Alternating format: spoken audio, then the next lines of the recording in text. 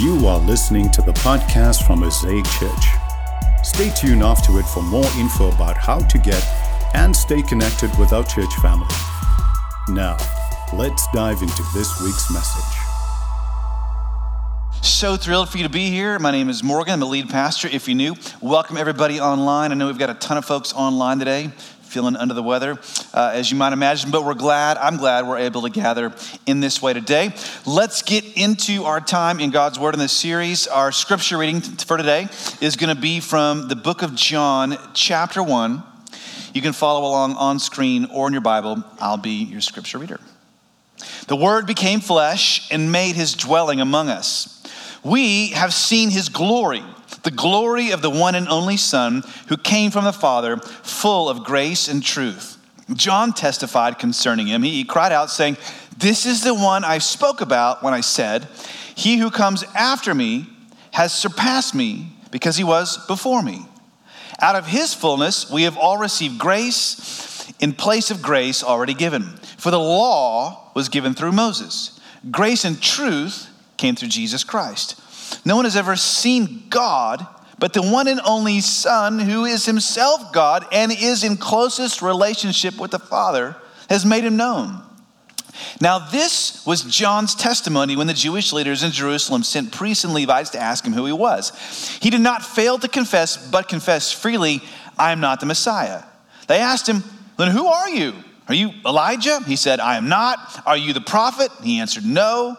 Finally, they said, "Who are you? Give us an answer to take back to those who sent us. What do you say about yourself?" John replied in the words of Isaiah the prophet, "I am the voice of one calling in the wilderness, make straight the way for the Lord." Now the Pharisees who had been sent questioned him, "Well, why then do you baptize if you are not the Messiah, nor Elijah, nor the prophet?" "I baptize with water," John replied, "but among you stands one you do not know. He is the one who comes after me, the straps of whose sandals I am not worthy to untie."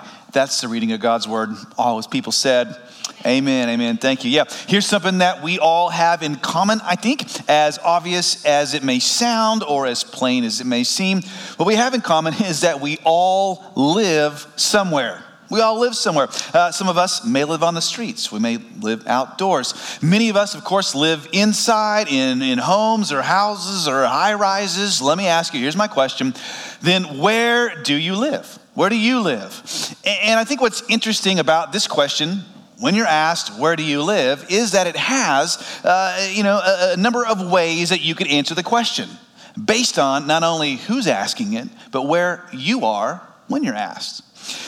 For example, if you're a citizen of the United States and you are traveling internationally and someone asks you, where do you live? You don't usually give them your home address, do you? No, you just usually say, well, I live in the United States. And you'd be correct. But if you're traveling within the United States and you're asked the question, where do you live? Your answer changes, doesn't it? Last month, for example, our family took a little trip outside Texas. And when we were asked, because we were, hey, where do you live? We didn't reply with, we live on Earth.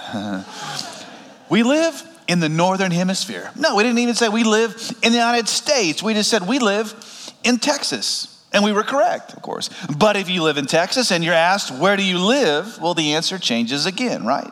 Because you wouldn't look at someone straight in the eye who was from, say, the Panhandle, West Texas. And if that person asked you, hey, where do you live? You wouldn't just tell them, I live in Texas. No, that'd be a good way to get a West Texas eyebrow raised at you, right? They would think you were trying to mess with them. You just say, I live in Austin. At which point you'd probably still get a West Texas eyebrow raised at you. But that's just how it goes.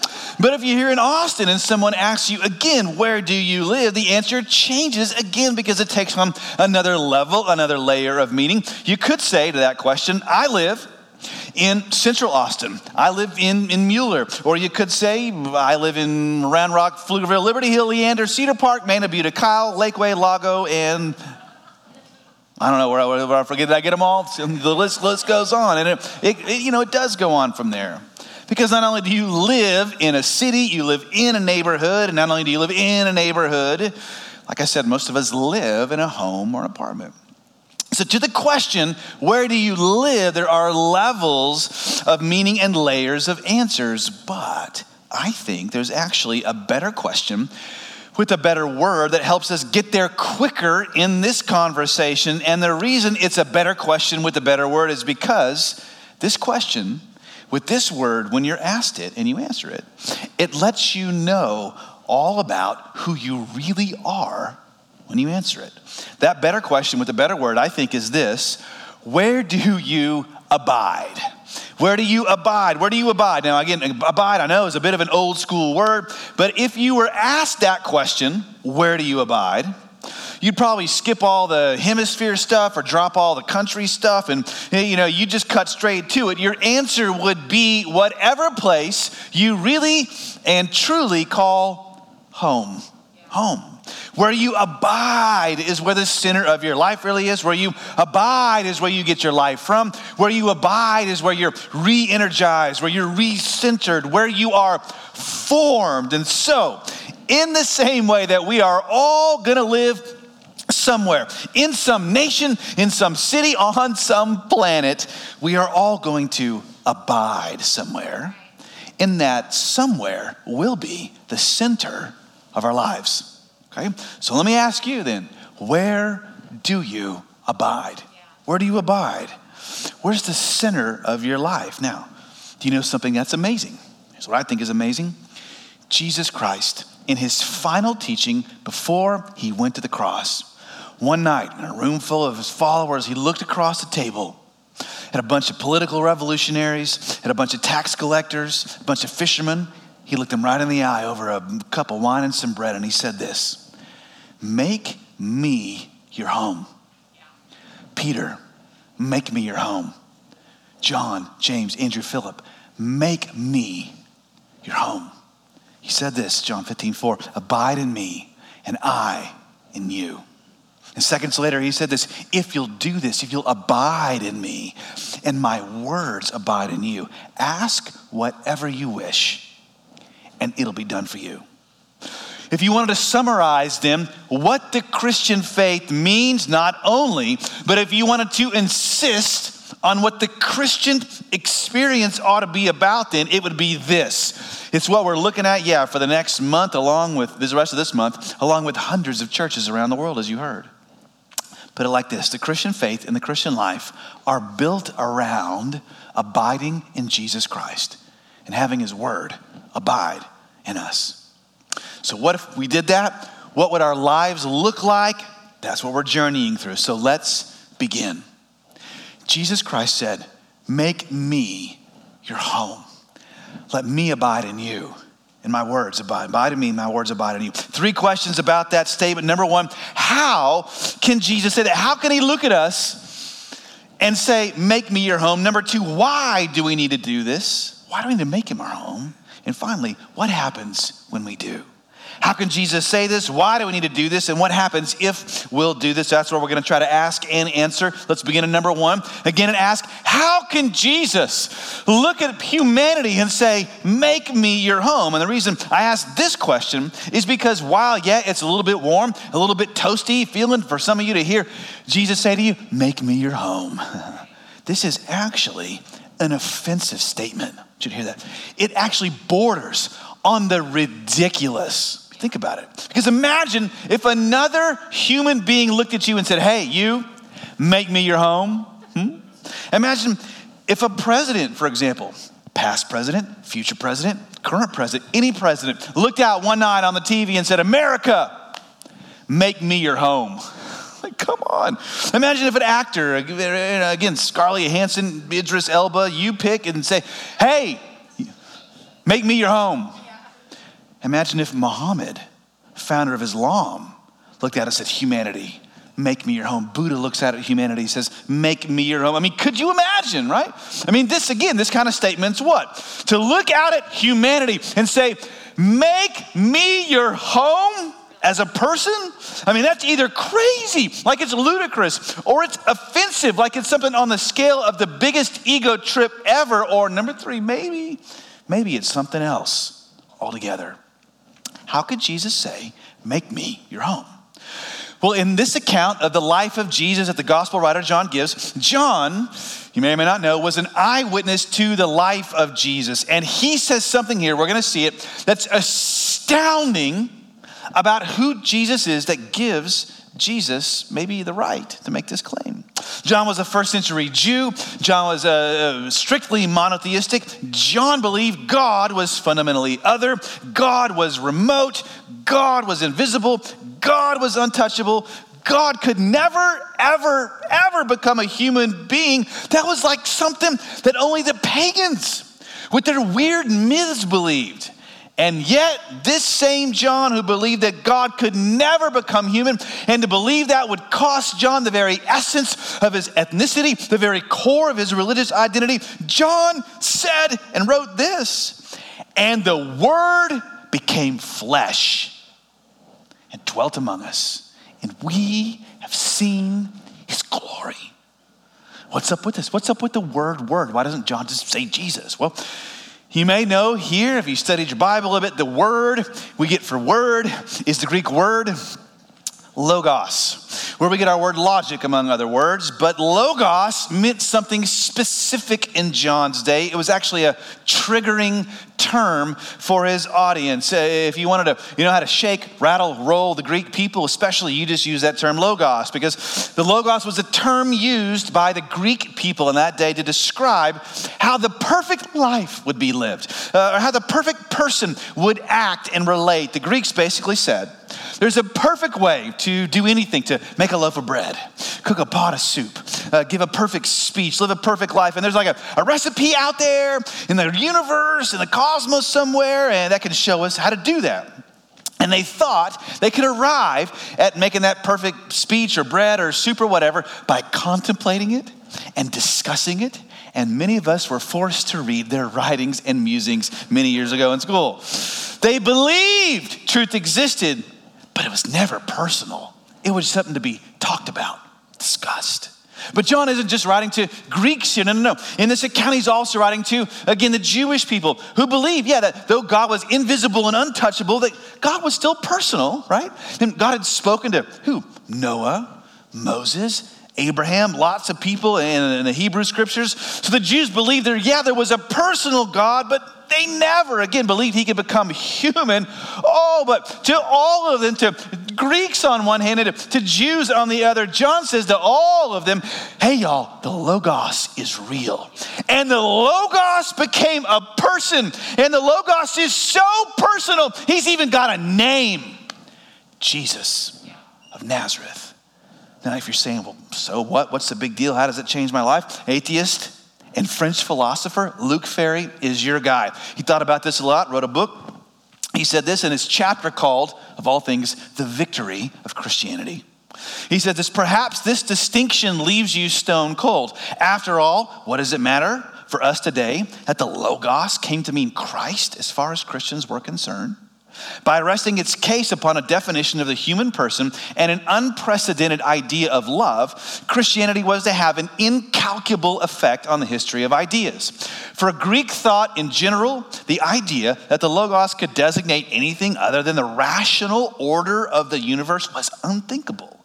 In their eyes, to claim that a mere mortal could constitute the Logos, or the Word incarnate, as the Gospels express it, was insanity.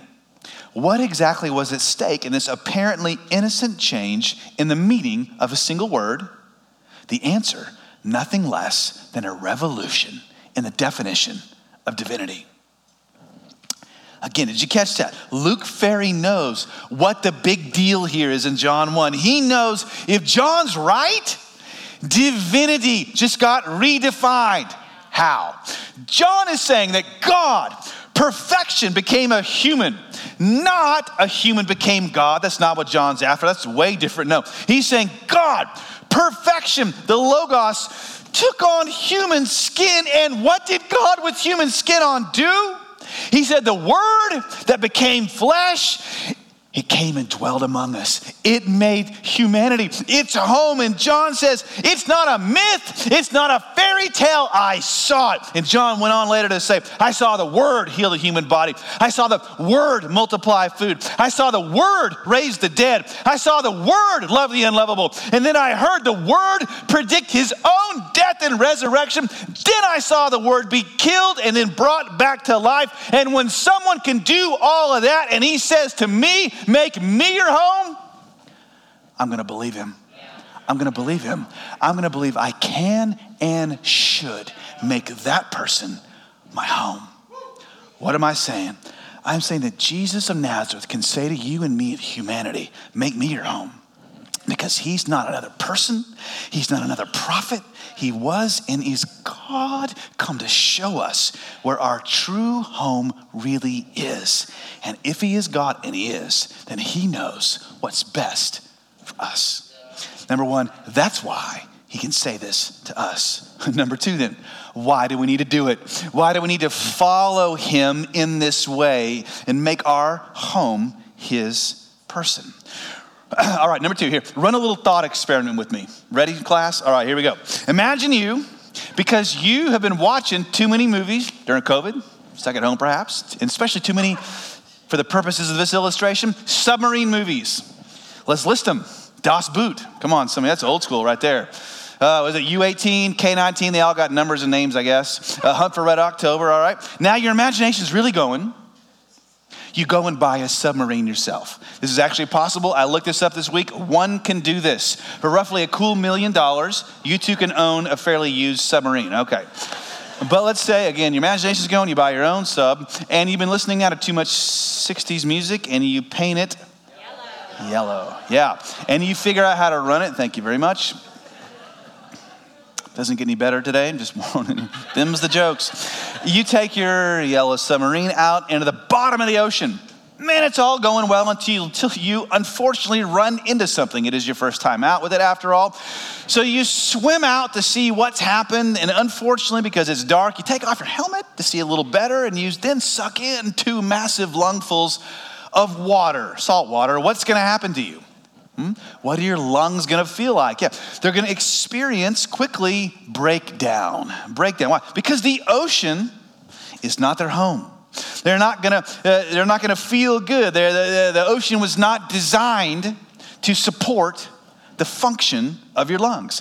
Your lungs are built to breathe air, not water. And from that moment on that you begin to breathe the water, your lungs are going to feel it. Then your bodies will begin to feel it. You're going to want to be somewhere else. Why? Again, the ocean doesn't support who you are.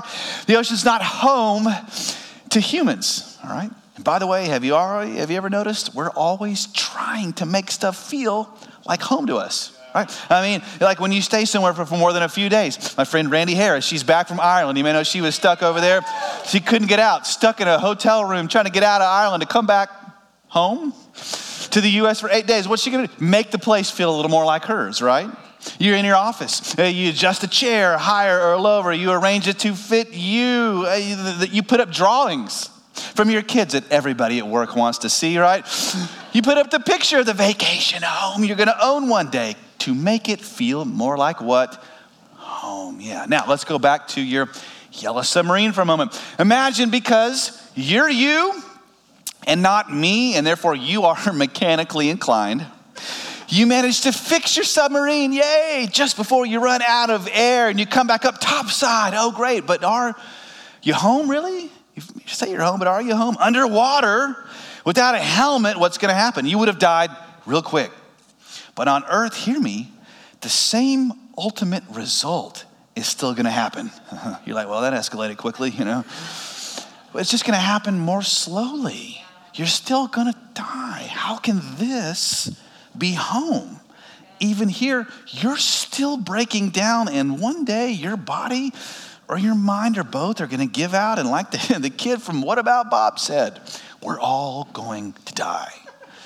Now, you know this, you just don't ever think about this, what it means. Plenty, though, of non-Christians over history have noticed this and pointed this out over the years, including, another French atheist, Albert Camus, who pointed out, look, our bodies don't fit on earth. We're going to die. We don't fit this world. And as he points out, we try to ignore that. He said this, to put it all in a nutshell, why do we have an eagerness to live in limbs that are destined to rot? For most men, the approach of dinner, the arrival of a letter, or a smile from a passing girl are enough to help them get around it. But the man who digs into ideas finds that being face to face with the fact of death gives rise to disgust and revulsion. And this revolt of the body is what we call nausea. So Camus is saying, again, as an atheist, we've got a problem as a species. We don't fit here, and the fact of that is so painful we'll do anything to ignore it. Why will you die? Because this world doesn't fit you. Why does it bother you when someone you love dies? Again, because this world doesn't fit you. And again, you see it not only at a funeral when you go, but all the way back in seed form, even in your office if you've got one. Why do you put stuff in your workspace? Again, because it doesn't fit you. Let's say you put up a picture of people that you love, right? Your family, if you've got one. And then you go home to the people in the pictures. But then when you're at home with the people in the pictures, where do you want to be? On vacation. Away from the people, some of the people in the pictures, right? And then when you're on vacation, where do you want to get back to? Those same people that you were trying to get away from in the first place. When you're at home, you want to be on vacation. When you're on vacation, you want to be home. Why? Because you're not really home in either place. Neither place ultimately fits the deepest desires of your heart. And if by now, hear me, after nearly 2 years of shutdowns, lockdowns, breakdowns, you feel worn down and torn down from all the sickness, illness, suffering, and death we've experienced and seen, and you're still not convinced that this world is, as it is not your ultimate home, I don't know what more can be offered you to convince you of this truth. And especially if an atheist like Camus believed this, come on, surely we can as well. And still, in the middle of all of this, Jesus Christ still looks out at you and me today. Still looks out at us across from the wine, that's his blood, and the bread, that's his body, for which he was sacrificed. And he said, look what I've done for you. You can trust me. Make me your home. Abide in me. Let my word abide in you. Have its home in you. So what if we believe this, huh? What if we received the word made flesh? What would that do to us? Okay. I want to ask that next. What would then believing this and making Jesus Christ our home turn us into? Because some of you hear this, you're like, well, it sounds good, but what if I do this? Like, what if I follow Jesus? What if I become a Christian? Right? What is that going to make me? Is it going to turn me into one of those people? I see over there, or one of that kind of person I see over there. What's it going to do to me if I really believe this and grasp it? Okay, number 3. What happens if we do this, when we do this? Now, thankfully, to answer this question, John, the writer here, gospel writer here, shows us, I think, the answer to this question, because immediately after all the word made flesh stuff, he gives us a case study. The first individual mentioned in his gospel that's not Jesus is another John named John the Baptist. John the Baptist was Jesus' cousin and contemporary. John the Baptist, again, this first individual person in the gospel of John. John the Baptist had a ministry in which he called people to do something. It's a word and action we'd love to hate today. He called people to repent. And when they did repent, they were baptized, they were immersed in water to show that as a sign they had been purified, that they had repented, and that's how John the Baptist got his nickname. Now, unlike Jewish baptism was around, Jewish baptism, which was in that day for only people of Gentile origin coming into the Jewish faith, John said, no, this baptism is for everybody, because everybody needs to repent and get right with God.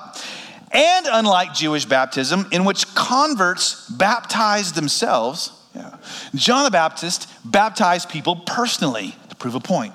You need to be held publicly accountable. John was hardly a modern American. He was unbelievably bold, some might say aggressive, caustic, combative. At one point he looks out at a group of Pharisees and you know what he says to them? He says, all y'all, you're a bunch of snakes, poisonous ones too. You kill people, they get sick and die when they are around you. John did not trend in his day with the Pharisees. But he did gain quite a following. And at the height of his following and his popularity, so many people were convicted by his preaching and coming to be baptized. People started to wonder if John the Baptist was more than just a human, more than a man. Verse 19, this describes now this conversation, interaction about that question. Now this was John's testimony when the Jewish leaders in Jerusalem sent priests and Levites out into the desert, to the Jordan River, to ask him who he was. He did not fail to confess, but he confessed freely, I'm not the Messiah. They asked him, well, who are you? Are you Elijah? He said, I'm not. Are you the prophet? And he answered, no. What's going on here? What's going on here is that John, hope to show you, John is showing you the anatomy of a heart that's made Jesus Christ its home. The anatomy of a heart that's made Jesus Christ its home. How can I say that?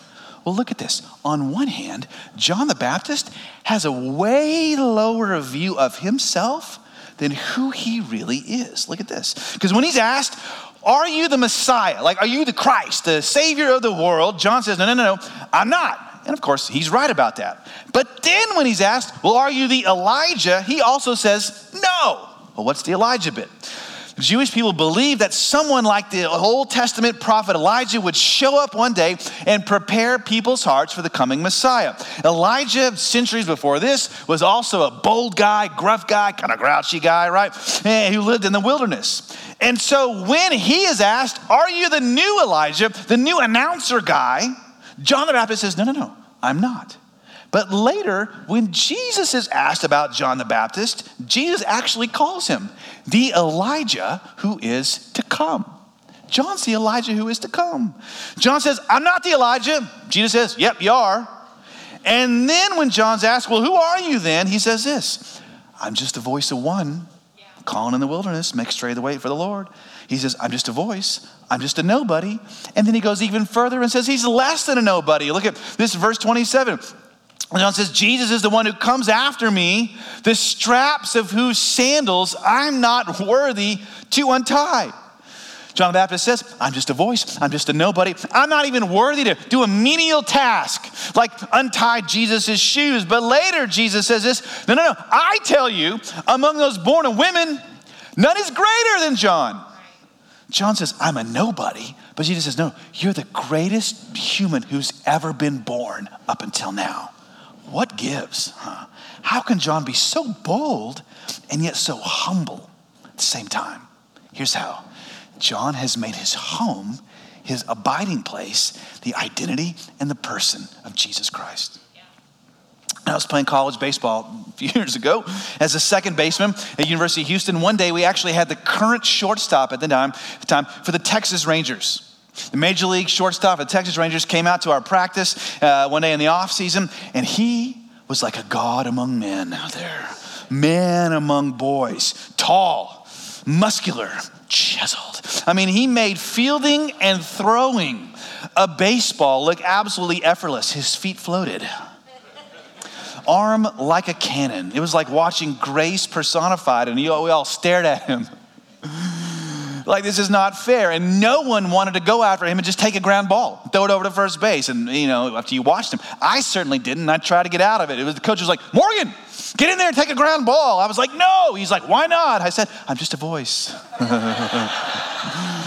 I'm not even worthy to lace up his cleats, Why?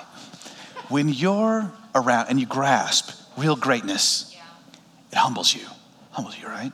And if that's how we are with others in a limited way, how much more should we be humbled when we grasp that a God of glory and infinite power and love wants to come and has come near us, like John said, we saw it. And then how would it change us if we realized the greatness and glory, that same greatness and glory, wanted to share everything he had with us? What would that do to us? I think it might turn us a little bit more into someone like a John the Baptist. See, John had found a home in the heart of Jesus Christ. It had turned him into a world changer. Listen, when you know you were so bad, God had to send someone to save you. It humbles you. But when you know you're so loved by God, he was glad to save you. It lifts you, frees you. And that's what abiding in the heart of Christ does.